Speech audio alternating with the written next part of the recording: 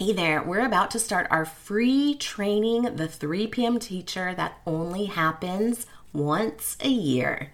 Teachers are learning how to consistently leave school prepared and on time without bringing work home so that they can finally be present during precious family time at night and on the weekends. When you attend this free training, you get an hour PD certificate and other bonuses when you show up live. You will learn how to lesson plan faster, how to spend less time on grading, your actual teacher type, and how it's preventing you from really leaving school on time. I can't wait for you to join us so that you can finally have the best school year ever.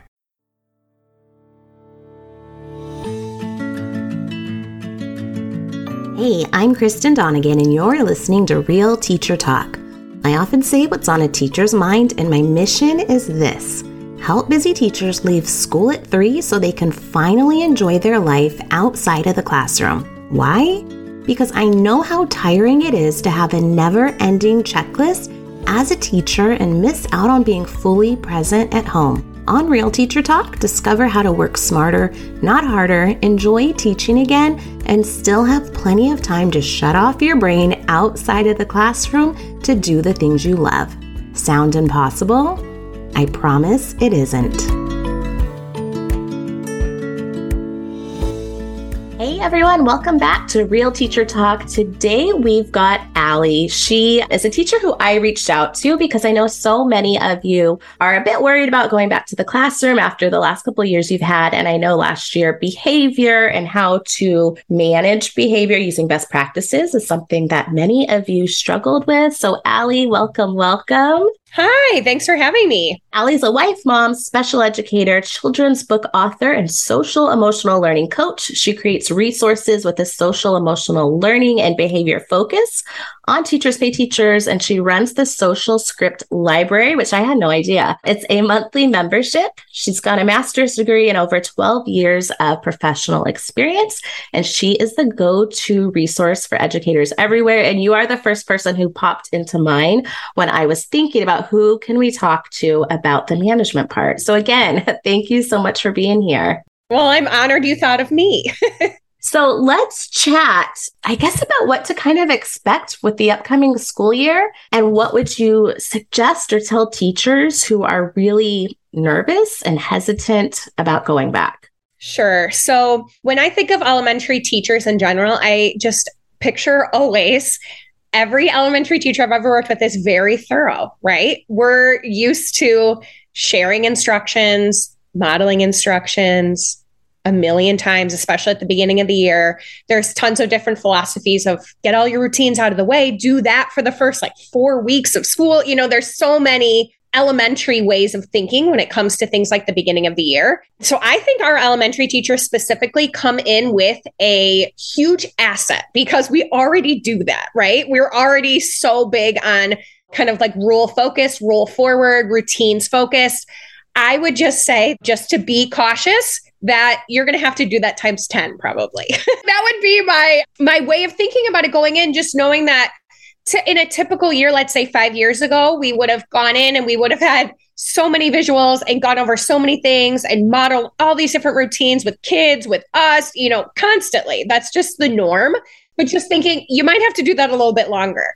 You might have to be a little bit more explicit. We've got kids that were obviously going to school online where certain routines just weren't part of the day. They were learning different types of routines that they might not ever have to do again. We also have students who missed school, right? They just weren't there. We had kids who, had to be quarantined for so long and their learning was sort of patched together with parents and pods and, all these different types of things. Most of our kids are probably going to be back in the classroom starting this school year, right? It's going to feel a little bit more normal in terms of attendance, but, our kids aren't coming in at the same place that they were before. So making sure that explicit nature that we already have is sort of on 10 when we come back.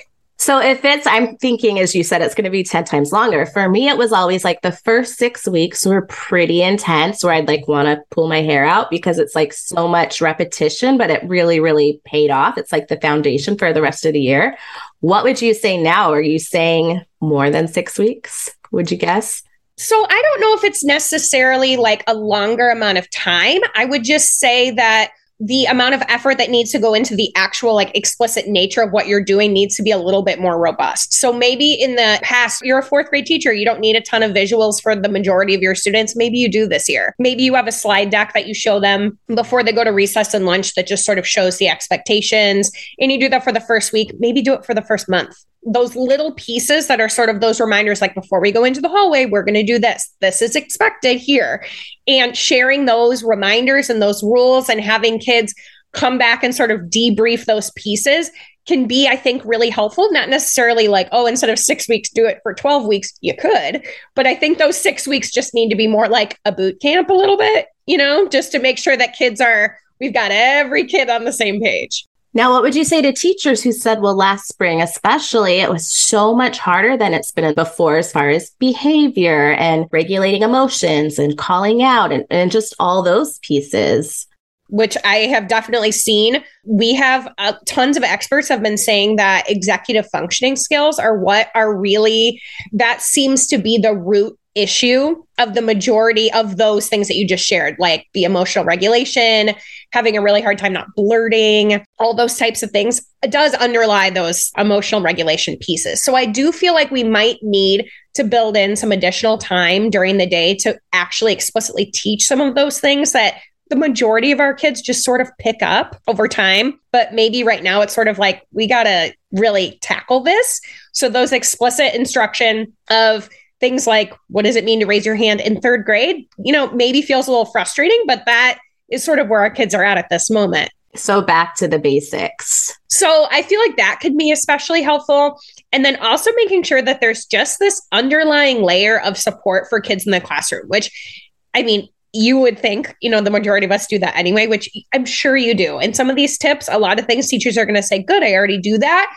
Great. Let's just keep plugging along with what we're doing. But something that I suggest in just about every single classroom, whether you're a PE teacher or you teach fourth grade, it doesn't matter, is having some type of area that's like an emotional regulation corner. I used to call it a calm corner, some type of area that kids have been explicitly taught how to use and can go sort of retreat to, take a minute, use some of those coping skills that hopefully you'll be kind of explicitly teaching. So kids kind of know what to do and saying like, hey, there's no shame in this. We all need it. You as the teacher might use it too, like this is completely normal. We all do it like at our homes, you retreat to your bedroom and take 5 minutes in your bed, like all very normal. Making sure that those underlying pieces and foundations are just there in your classroom and that they're prioritized for kids. What would you say then? Because when you're talking about incorporating more SEL into your classroom, I struggled with like finding the time. Like we were lucky enough to have a school social worker who would come and present lessons and things like that, but it still wasn't enough. So what would you say to the teacher who's like, this sounds great and I want to, but like, when do I make the time for that? I always had in my classroom, and I've seen many of the teachers that I'm working alongside right now do this as well, have a morning meeting and a closing circle at the end of the day. And those 2 times can be great times to just sort of punctuate those lessons that you're sort of tossing in throughout the day. And when it really comes to SEL overall, and this can be hard to do at first, but once you start to do it as a teacher, you'll start to realize, wow, I've actually been doing this. And oh, this is easier than I thought, is really embedding it throughout your day. So as you're about to start math, if you've noticed, like there's a group of kids that like can't stop learning, get really frustrated during math, these types of things, that's the kind of the time when you're like, let's infuse this. Let's use some affirmations. Let's make sure that I'm going over like when and if you need it, the calm corners right here. These are some of the strategies you can try, making sure that you're really going over those things in the heat of the moment, sort of as a proactive strategy, rather than necessarily always relying on like, oh, the 20 minutes after lunch is SEL time, if that makes sense. No, that makes sense. And you actually helped with my teacher guilt because I'm like, oh, we did morning meetings every day. We did do like a closing. We just didn't call it that. The morning meetings we did, those were so powerful. Absolutely love morning meeting time. If those of you who are listening who are like, I don't know what that is, I think it was with Responsive Classroom, right? Where they had a whole list of different things you could do. Yes, they have an amazing like framework and format for morning meeting. The best website, because that's the year I was like, I'm going to move away from the clip chart and figure out what else I can be doing. But morning meetings made a big difference and just getting to connect. Yeah. And it's a great way just to kind of set up the foundation of the day too. And again, all teachers are just automatically great at this because this is why we went into teaching, but making sure that that morning meeting helps with that classroom connection piece and making sure the kids feel safer in the classroom. And so morning meeting is just a great way to kind of kick off the day in that way. And then closing circle kind of does the same thing. No matter how the day went, if it was really rough, you had to clear the room, you had teachers in and out supporting, just like a tricky day, you can end it on a more positive note. So at least, hey, the last time that we were together in the classroom, we sang a song together, we did a chant, we set a goal for tomorrow, and it was okay. You leave feeling better. Yeah, I love that. What would you say to teachers right now? Because I've been seeing it for years. I totally get it. The whole clip chart debate, and you've seen the research and things like that. What would you say to a teacher right now who's really struggling with like, okay, I'm ready to get rid of it, but then what? So the clip chart, not my favorite, but I understand the reason why people use it. It's easy. So it's important to remember why the clip chart sometimes works. And a lot of times it works because the kids are a little bit scared, right? And so as the teacher, though it can be a little tempting, trust me, I've been there, to like when kids are afraid of you, you're like, well, at least they're listening, but we don't want that. That's not what we want for kids. And overall, we know that the clip chart in general is not teaching them what we want to teach them, right? We don't really want to teach them like, be afraid of me calling your dad. We want kids to say, oh, I actually know what to do with these situations. So while this isn't always like a tidy, easy, implementable answer, I think the best way to do it is think about those behaviors that typically would make you move a clip and teach those behaviors. What do you want them to do instead? And when that happens, that's when the praise comes in. That's when we're like really highlighting those things, making sure that kids are getting those like positive calls home, those positive notes home. We're shouting them out in class if that's something that is helpful for them. What makes you move the clip down? Teach the opposite of that. Does that make sense? No, totally. It does. And then what would you say for the ones who are like, okay, but this unwanted or unexpected behavior is still happening? A lot of teachers tell me, they're like, I struggle with coming up with logical consequences to that. Because we're so used to, you take away recess or you miss Fun Friday or whatever it may be. Right. Which again is an easy way to do it, but they probably miss Fun Friday every Friday. You might notice, like it's not really working. I feel like that's something you just learned growing up. That's what teachers did. That's how it was at home. Like you act up like you lose something. So I'm happy to see this shift, especially now that I'm a mom. I would do things a lot different in my classroom with something. So yeah, this is one that pops up a lot where teachers are like, okay, well, then what? So another great resource to lean on that we just talked about is Responsive Classroom. They have so many awesome tips and tools about logical consequences. And there's in their framework, they have 3 different types of consequences and like what those look like and when you would implement each one. In my classroom, I had some pretty specific things that kids would generally always do, whether it was talking back, not doing their work, et cetera, et cetera. Those like things that just like they happen all the time. I had them written out and what the logical consequence was next to it. And the kids all knew. So it's sort of like, well, when this happens, this is what's going to happen. And if it keeps happening, that's when you have to have those problem-solving conversations. You bring in other people in the school, whether you have a school counselor or a social worker, maybe you have a dean, someone who would come in and support and help kind of figure that out, because that's becoming more of a tier 2 situation.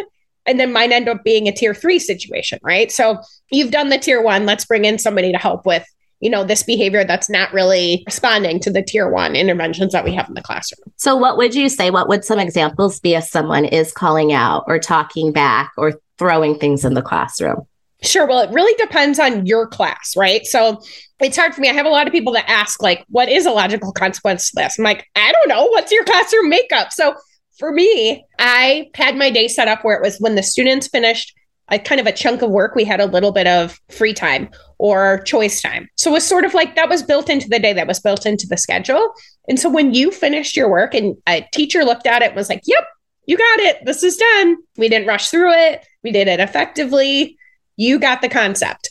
Then they would move on to choice time. So if you're not doing your work, you're unfortunately going to miss that. So that was like, I had set that up purposefully in my classroom. So it's sort of like, well, the logical consequences, you're still working on it because you were playing, you were distracting your friend, whatever. Like you had to sit out and go do X, Y, or Z because of the behavior that was happening.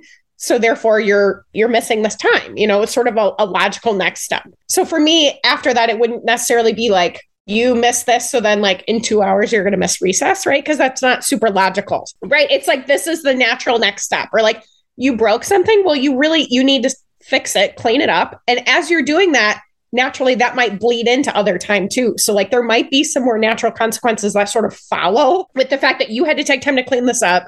So now this happened, it's like, that's natural. That's what happens in real life. So I feel like that really is teaching the actual skill of what happens when I'm disruptive and distracting, harms other people. And it also harms me, like my day is now changed because I made this choice. Right. And I think the debrief piece is also really big. Can be hard for a lot of kids, but when you have sort of a structured conversation to follow, can be really helpful for kids to really think about, okay, what am I going to do next time this happens? And what would that look like in your classroom? So I have these little think sheets that I would always use with kids. And I always made them super differentiated because you never know, is this even a kiddo who like is really capable with writing and can verbally express themselves well. In that moment, they might not be able to. So making sure that I had different types, like, are you just circling something? Are we going to do this together? Are you going to do it by yourself? Really depends on the kid. But making sure that it's a restorative piece where we're saying, what happened? From your perspective, how did you feel? How did other people feel? What are you going to do to make this right? How are we going to fix this? And depending on the age of the student, you can go really deep into, what am I going to do when this happens next time? What are some words I can use to kind of like match to what happened? And you can really, get into some great stuff.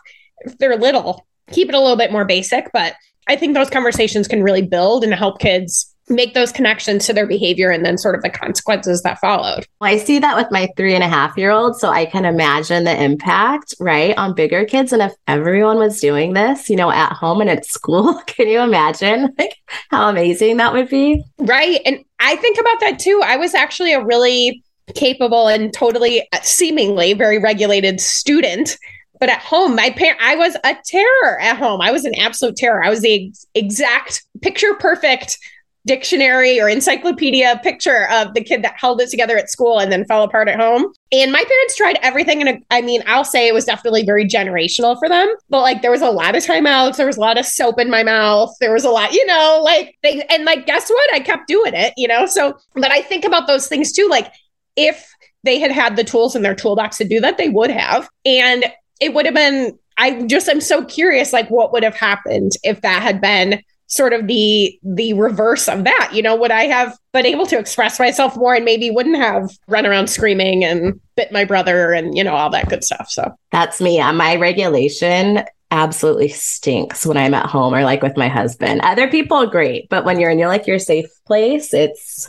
Yeah. And that's so common, Totally. Can you imagine though? Because I think about this too, like with gentle parenting or different things with my daughter. I'm like, well, gosh, like how much has changed? Like, what's it going to be like in 20 years? Like when she has kids, that's going to be just like so interesting. Yeah. What's going to be the switch? Yeah. Huh. Last thing, what would just be your piece of advice or your tip to a teacher who's like, I'm ready to take this on. This year is going to be what it's going to be, and to give them a little bit of inspiration about heading back? Yeah. So I would think about sort of what we just said, like your inner child. What do you wish that teachers did for you in certain circumstances? Maybe you were the kid that got a lot of clip downs on your chart. Maybe you were the kid that watched a lot of it and you remember that kid that got clipped down all the time. We all have those memories. Think about that.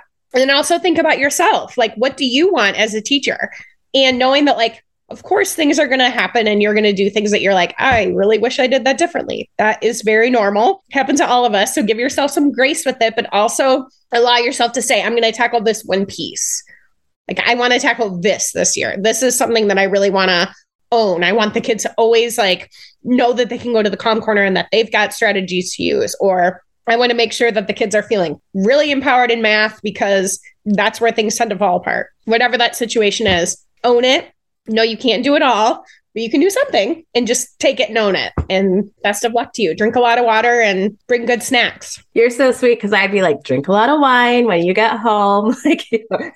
Well, thank you so much for being here. Can you tell us a little bit more? Because I didn't know you had a monthly membership. What does that mean? So I create social scripts, which often people call them social stories, social narratives. They're used in a variety of settings. The research is all surrounding children with autism, but there's a lot of anecdotal research that it works for pretty much all kids. So I create them across the board for so many different scenarios and situations. You can find them all. There's also an ability for anyone who joins the library to be able to give me a recommendation. Like, what are you looking for? Is there a topic that you'd like to see? So every month I add some new ones. Every single one that's in my Teachers Pay Teachers store is already in the library. And then there's some exclusive ones too. Awesome. Well, we'll leave all the links below. Can you tell us right now where teachers can find you and follow and collaborate with you? Sure. So you can find me on Instagram. That's where I'm the most active. And my handle is _misbehavior. And I am pretty active on my blog too, misbehaviorblog.com. And I have a ton of behavior and social emotional resources on Teachers Pay Teachers under the same name. All right. We will link all that for all of you to check out. I really appreciate you being here and giving teachers some more hope and some more confidence in knowing that it's going to be okay. And every day is like learning and growing as a teacher. And you gave some really valuable, actionable tips, things that I will still continue to use with my little one at home as I'm still trying to figure it out. We all are. Oh my goodness. Well, thank you for being here. Everyone else, thanks for tuning in this week. Make sure to go take some time for yourself. You work so dang hard. So whether it's a walk around the block, reading your favorite book, whatever it is, take some time out of the day for you. And we will see you next week. Thanks for listening to this week's episode of Real Teacher Talk. I know how difficult it can be to balance teaching and home life, so if you are looking for additional support, I encourage you to head on over to easyteachingtools.com and get on our email list. You will receive our latest organization tips, classroom management strategies, engaging lessons, and even some freebies. Sign up at easyteachingtools.com/3PM podcast. Thanks so much for listening.